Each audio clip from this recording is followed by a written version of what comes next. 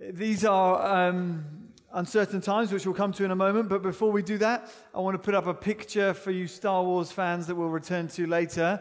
There we go. Who can tell me what that is? Pardon? What? Right. Now, I don't know what the planet is. That's impressive. That's not what I was expecting as an answer. Anybody else? What are those machines rather than the planet, and what time?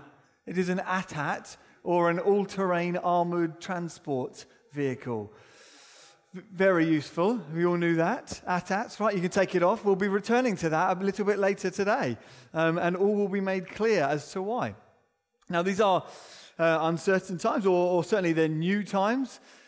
Whether what's new is because of the speed that a disease is spreading around the planet, or whether what's new is the speed that fear is spreading around the planet, something's new, and many people are on edge. And there's no doubt you've been reflecting over the week and been reading the news and what's going on. Certainly what's happened at the moment is our own mortality and frailty has been brought into view, and that makes people feel uncomfortable because we've suddenly become very aware that we're not as secure as we thought we were. We've never been secure. We've never been able to be masters of our own destiny. And what's happening at the moment is it's revealing to us you're not actually in control. See, what we want as a people, as human beings, we want peace and we want prosperity all the time. We want things to go up and to the right all the time. What we've got is anxiety at the moment on a national scale that seems to be increasing and will no doubt increase more over the coming weeks, perhaps. Well, today I want to speak about Christian peace, how we get it and how we can live in it. And I want us to talk about peace. I want to talk about how, first of all, we receive peace, and then, second of all, how we apply peace in our lives together. And we're going to be reading from several Bible verses. We'll start with one from Jesus, which feels particularly contemporary, and the things that he was saying. We're going to read from Luke 21, we'll then jump into 1 Peter, we'll jump into John 16, and we're going to land in Philippians 4. That's where we're going. And if you're new to the Bible, that was just a set of codes. Luke 21, verse 25 to 28, Jesus talking, Jesus is speaking about the last days, or the trouble that's going to come on his people. And what he says will be of particular interest to us, given his description of things.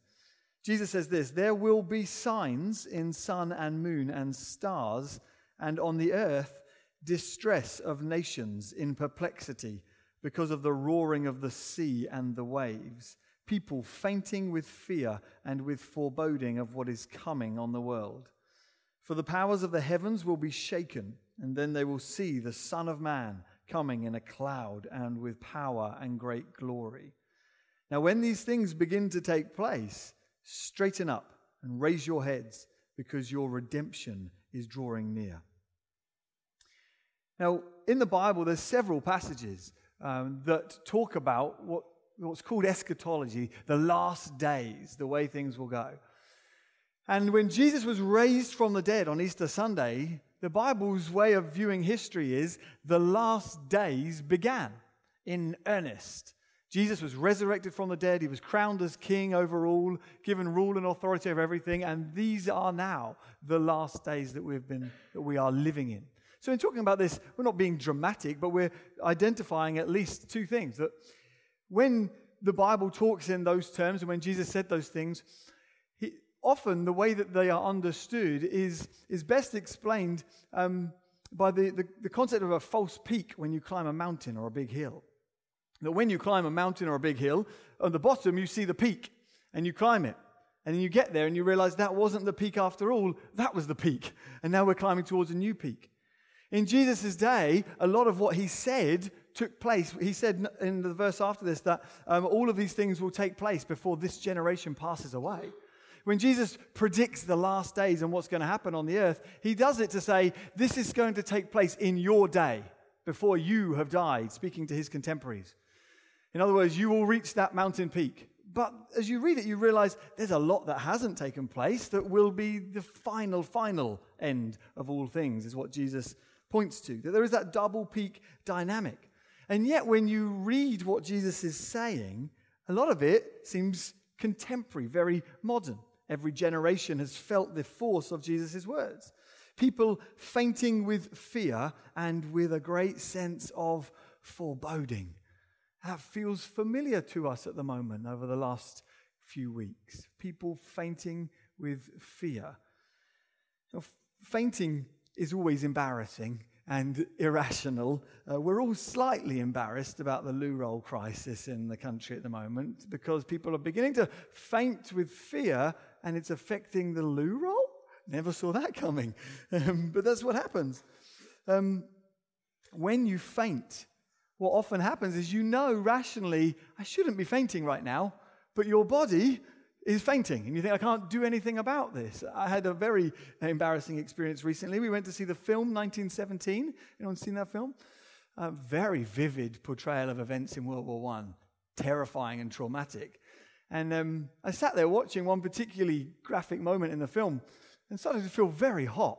And I thought, it's weird, I'm feeling very hot. And then I started to feel nauseous. I thought, why am I feeling nauseous? I'm shaking as well. And I thought, I'm going down. I'm going into shock because of what I'm seeing on the screen. And it was strange to me because I was sitting there thinking, this is a film. Why are you fainting? Why are you going into shock? This is not real. And yet, no matter what I told myself, my body was reacting. It was starting to faint. And so I had to get off my chair in the cinema and lay on the floor and put my feet up. Amy looked over and just thought I was sobbing with sadness of what was going on. And eventually sat back up and she said, are you all right? I said, I nearly fainted, but I held it together. And as Christians, sometimes with our faith, it can feel like that at times like this. The world's going a bit fearful. And as Christians, we think, I know I shouldn't be fearful. I know I shouldn't be feeling anxious, but I am. And my rational part of me is going, what is going on? And yet my spiritual dynamic is going, but God, I'm really scared. And I feel slightly embarrassed about the fact that I'm scared. And sometimes we can come to church and feel slightly awkward because some people have got enough faith to give everybody hugs and they don't seem scared at all. And other people say, don't come near me at all. And we can feel ashamed that we might not be feeling strong and full of faith at the moment. And the first thing to say is there is no shame in how we react to the world's events. There's no fear in love, but perfect love casts out fear. This is a community that at a time like this, we need to recognize in the room. There'll be some people sitting here thinking, this is a load of nonsense. And there'll be some people sitting here going, it might be a load of nonsense, but I'm really quite fearful. And as a church, we need to help one another rather than judge one another at a time like this. Because the thing about fear is fear both binds people together and it blinds people. It's like stepping in tar. It's like as a community or a society, we've all stepped in some tar and we're all a little bit stuck. And fear has that effect, or anxiety has an effect that it causes people to be bound together. And a herd mentality takes over, where it becomes very hard to think as an individual. Because I can't deviate from what the common consensus or what the herd is doing. And so fear binds us together, but it also blinds us from being able to think. Like, again, if you ever made bread, when you've got particularly sticky dough, it just gets inside your head, and it's on your hands. You think, I can't get this sticky dough off me, and you become blind to anything else other than the stickiness that you've got in you and on you at the moment. And that's what fear does. And Jesus identifies this is what's going to come in times of trouble on the earth, whether in his generation or in subsequent generations, and certainly in our generation. This is what's going to happen. People will be fainting with fear and a sense of foreboding. And he tells his followers, now when these things begin to take place, straighten up and raise your heads because your redemption is near. Straighten up. Raise your heads. Sit up straight. Don't allow fear to cause you to faint. Don't lie down in the middle of a cinema and just pass out. Don't give up. Straighten up. And actually, there's a beautiful verse that one of Jesus' followers who was there at the time, the Apostle Peter, writes to his church. And in 1 Peter chapter 1, verse 13, he says this, therefore, to a church preparing for persecution, preparing to have their lives lost, many of them to prepare themselves to be thrown into the Colosseum and be eaten by lions. He says, therefore, to this church, prepare your minds for action, and being sober-minded, set your hope fully on the grace that will be brought to you at the revelation of the Lord Jesus. Prepare your minds for action. Or another translation puts it, gird up the loins of your mind. I once heard Martin Lloyd-Jones, the great Welsh preacher, speak on that. And he does it in this beautiful, deep Welsh lilt. He says, gird up the loins of your mind. Which I didn't think was a bad Welsh accent, actually. I've got a talent I didn't realize. Gird up the loins of your mind. Don't wait and see.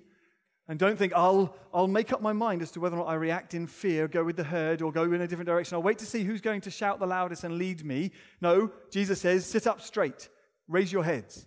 Or the Apostle Peter says, prepare your minds for action. Gird up the loins of your mind. To gird up the loins of something is like if you've ever seen a lady or a man in a gown hitch up their whatever dress to run. They hitch it up and then they can run. It's not something I have too much experience of. But that's what they do. They hitch it up, they gird it up so they can run.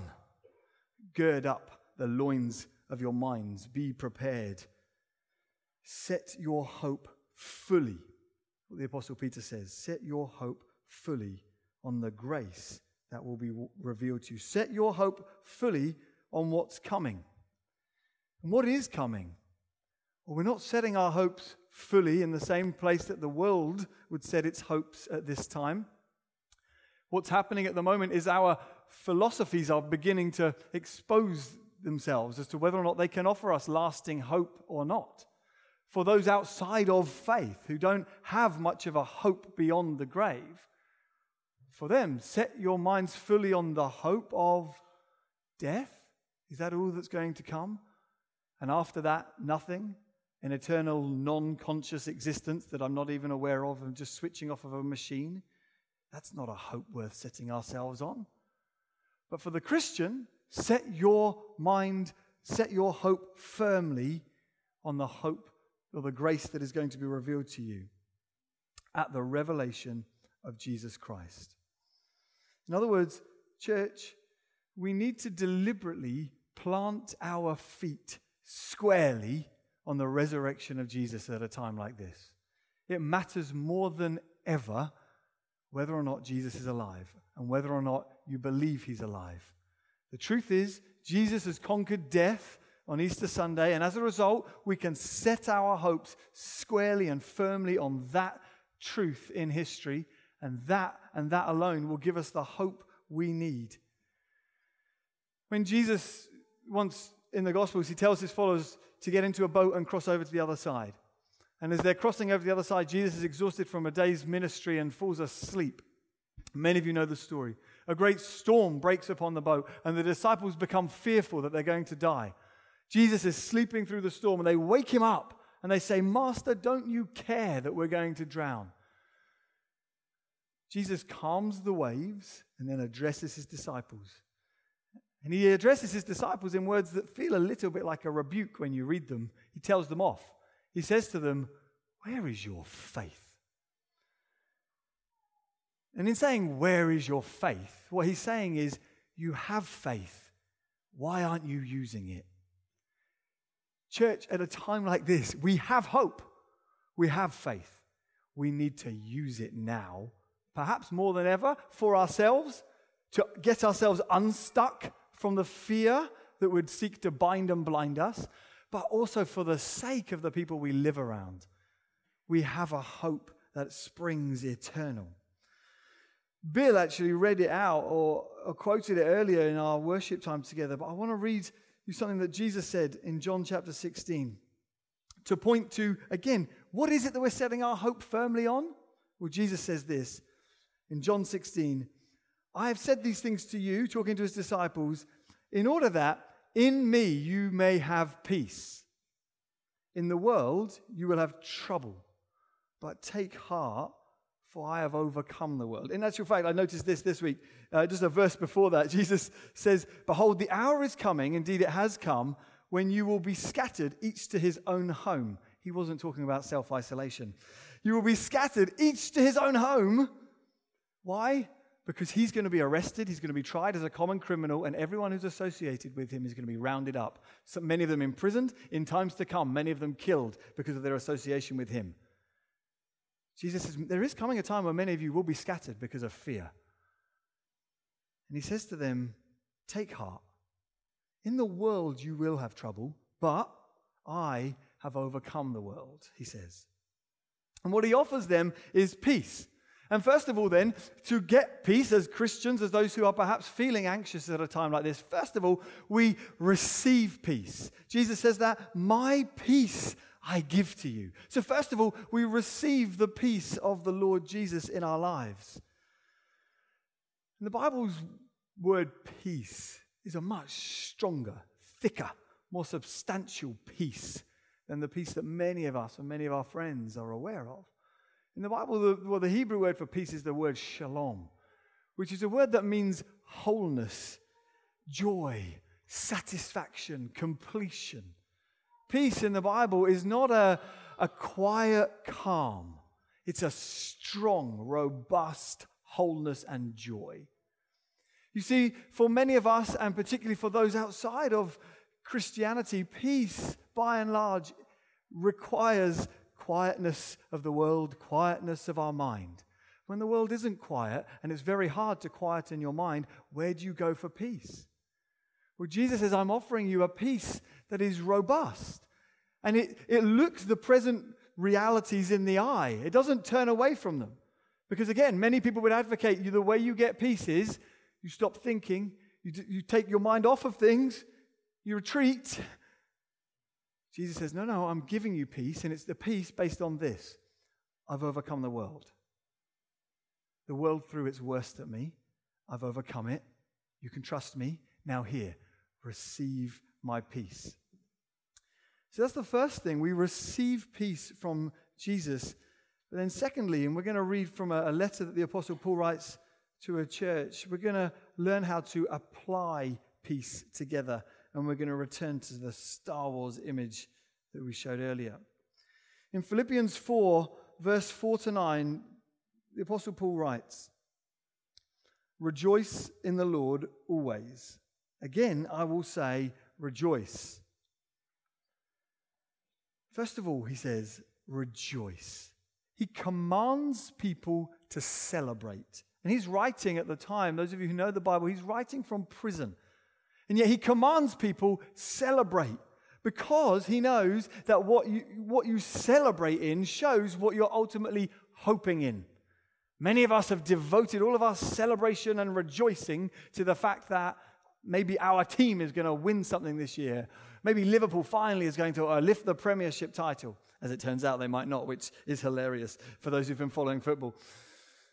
We rejoice because our hope is in this. When all of that stops, you realize, I need to find a more substantial, sure thing to rejoice in. This is part of how we set our hope fully on Jesus. We learn to celebrate and rejoice. Part of girding up the loins of your mind, preparing your mind for action, part of it is choosing to rejoice and to celebrate even when inwardly you're feeling slightly unsettled. So we gather to worship, and the worship isn't for us, it's for Him, but it does us good because it takes our eyes off of ourselves and puts them onto Him, and we realize He's seated on the throne. He has all power over everything. And we're used to rejoicing in things that we don't yet see, or we're used to rejoicing in promises, I should say. Those of us who have a salary or a pension, you based your future hope on that promise. And actually, we're used to rejoicing in future hopes because often when people book a holiday, they'll come and tell you, we've just booked a holiday, we're very excited. Well, it's in the future, but we're excited. We're rejoicing because we know the promise from our travel agents, providing we didn't go with Flybe, the promise from our travel agents is we will one day be sitting on a beach sipping margaritas or something. And we rejoice in that hope. It's a future hope, but we rejoice in it. And in verse 5, the Apostle Paul writes to the church, let your reasonableness be known to everyone, the Lord is at hand. And that phrase, the Lord is at hand, is a phrase that refers both to the present situation, but also to the eternal hope that the Lord is coming back to reclaim and claim His people, His bride, to take them to Himself. The Lord is at hand. Rejoice, the Lord is at hand. He's here among us. Present peak, future, present peak that we're working towards. But He is at hand. He is coming. There is an eternal hope that we can have as well. And then he says this, verses 6-9. Do not be anxious about anything, but in everything, by prayer and supplication with thanksgiving, let your requests be made known to God. And the peace of God, which surpasses all understanding, will guard your hearts and your minds in Christ Jesus. Finally, brothers, whatever is true, whatever is honorable, whatever is just, whatever is pure, whatever is lovely, whatever is commendable, if there's any excellence, if there's anything worthy of praise, think about these things. What you've learned and received and heard and seen in me, practice these things, and the God of peace will be with you. There is a guard for your mind, a sentry that the Lord would put around you. The peace of God is something that comes to offer you protection, a strength, and a fortress. How do we get it? Well, the Apostle Paul says, don't be anxious. What he's saying is, he's not saying, never experience anxiety. Stop it. Because anxiety is an emotion that keeps you safe. It's a gift from God for our good. So he's not saying, don't you dare be anxious. Instead, he's saying, don't live in anxiety. Don't put up with that way of thinking and being the way that you make all of your decisions for life. Anxiety wants to turn you inward. It wants to cause you to shut the doors and to retreat into a castle in your mind somewhere, a fortress. And we've all known that experience when you're worried about something and you feel like you're only half present because you're there bodily, but in your mind you're really worried about something. You're really thinking about it all the time. Anxiety wants to turn you inwards. It wants to cause you to give up. Instead, the Apostle Paul says, I want you to apply the peace of God. Do not be anxious, he says, but rather, with requests, he says, do not be anxious, but in everything, by prayer and supplication with thanksgiving, let your requests be made known to God. And in that, he gives us a clue as to how we get peace, a strong, robust peace in a time of anxiety. And this is where we return to the Star Wars walker, the AT-AT. Because he says, in everything, by prayer and supplication with thanksgiving. In other words, the first thing we do to help us is we ask God for help. So we come to him in times of uncertainty and we ask him. We present our requests with supplications, he says, with asking, constantly asking God for the situation that's affecting you. And at the same time as asking, he says, we're also doing this with thanksgiving. You see, asking causes you to focus and live in the present. I'm aware of this present trouble that's affecting my emotional state. I am becoming anxious. I'm turning in on myself, but instead, I'm going to redirect it outwards to God. I'm going to ask him. I'm going to live in the present. But I'm also going to thank him. I'm going to look back to the past and I'm going to remember his previous faithfulness to us. And those two things, a present focus and a past focus, helps prepare me for an uncertain future. And this can be applied to all of our circumstances, whatever it is, whether it's a fear of a virus and disease or just issues at home or in our workplace, with our relationships, with our money life. When we're stressed, when we're anxious, we ask God, I'm really worried about this. I need your help. It's causing me sleepless nights. Please help me. And we thank God. But God, I know that 2 years ago I was worrying about this and you did it. You brought me through. So we ask God for help and we look back at work. God, I don't know what to do with this situation. I'm worried that we're not going to have enough money to survive if this happens. Please help. But thank you, God, that in the past you have provided and I can have confidence that you will go on providing for me. So we ask and we thank. I read this week that the definition of anxiety is imagining a future that Jesus isn't in.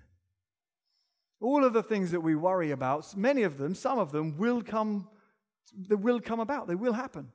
But when they come about, when they happen, Jesus will be there. He's not there now because it hasn't happened. And when you imagine a future without Jesus, it fills you with anxiety. And you know this if you've lost a loved one. You know that as you see their death coming, it fills you with fear and dread. But I've also spoken to enough people to know that when the day comes, there's also an unexpected sense of peace. It's okay. Jesus is here. The peace of God is here, even in this tragedy. It wasn't there before I got there, but it is now. So we ask and we thank. In other words, don't stew in worry, but instead ask God and thank God and look to the future. And then he almost repeats himself, because then he says, so in everything with prayer and supplication, with thanksgiving. So prayer and supplication is his way of saying asking with thanksgiving, thanking. Then he says, let your requests be made known to God. So he says ask and thank God for things, but the Apostle Paul knows that anxiety is not an obedient puppy that just does what you tell it to do on first command. Instead, anxiety is a tiger that threatens to destroy you if you let it. And so just saying, oh God, please help me, thank you, he knows that's not enough. So you need to ask again. So with prayer and supplication, with thanksgiving, then let your requests, in other words, ask again. Go on asking. So there's asking, there's thanking, there's asking again, and as you do it, you're wrestling anxiety to the ground. You're saying, I'm not going to put up with this. I ask God, help me. I thank you, God. I ask God, help me, because I'm still worried. And then what he does, in other words, I suppose, he says to them, keep buzzing the nurse. Don't give up asking until you've got what you need. Until the peace of God comes to guard you, keep asking. Anxiety wants to turn you inward and wants to cause you to try to resolve whatever it is you're worried about internally. Prayer directs it outwards. It says, get out, I will ask the one who can do something about it, rather than just stew, sorry Stuart, on the things that I cannot fix myself. But he doesn't leave it there. And where he goes next, I think, is beautiful. And again, it shows us how the Christian peace is different from a worldly peace. Because he says, finally, brothers and sisters, whatever is true, whatever is honorable, whatever is just, whatever is pure, whatever is lovely, it goes on, whatever is commendable, if there's any excellence, if there's anything worthy of praise, and then what does he say? He says, think about these things. Asking, thanking, asking, thinking. Don't switch off your brain and just hope that just gritting your teeth will get through it. Don't think anxiety or peace comes by getting rid of everything out of your mind. Instead, he says, fill your minds, but fill them with things that are lovely and just and pure and excellent. In other words, dwell on the goodness of God and on the goodness not just of God, but of God's world. Because he doesn't tell them, memorize lots of Bible verses, sing lots of songs, as good as those two things are. Instead, he says, think on whatever is excellent, whatever is praiseworthy. Brothers and sisters, too often, as in the church, we've presented a Christianity that is not this worldly, or a spirituality that is ephemeral and floats away and just thinks we've just got to pray. But the Bible presents a Christian life that is grounded in this world. Think about whatever's excellent and praiseworthy all around you. This world is a window through which we see God, through which we understand God. So look at the world and think about whatever it is. So the tiny fingers of a newborn child, the magic of yeast in bread, the resilience of a bulb to produce a shoot in spring, the strength and the power of the ocean waves, the genius of a stand-up comedian, or the intricacy of a car engine, or the grace of a golf drive struck over 300 yards that none of us will ever do. The refreshment of a cool glass of water on a summer's day, the gift of a good cup of coffee. Think on, dwell on good things. Notice the goodness of creation and the things of the world, masterful storytelling, a beautifully made movie, your favorite novel, the thrill of a crowd at a sporting event. In other words, broaden your horizons to stop just thinking about the thing that's causing you anxiety. Drink in more. And as you think on those things, it becomes a window that helps you to expand your horizons and see God again. Where anxiety and fear would bind and blind you, we ask, we thank, we ask, we think, we go on. And this is where the Star Wars AT-AT comes in. AT-AT, have you seen that? It's tenuous. I never said it would be good. AT-AT. So if you're ever watching Star Wars and you see the all-terrain armored transport, the AT-AT, Use it to think, this is how we deal with anxiety. We ask, we thank, we ask, we think, we ask, we thank, we ask, we think, we go on. As the world starts to panic, we ask God for help. We thank God for his previous help. We ask God to help, and we think on God's goodness, the goodness of the world around us. We expand our horizons. Ultimately, we think about the magnificence of our Creator God, who's royal and sovereign, who sustains and upholds all things by the word of his power, the Bible says.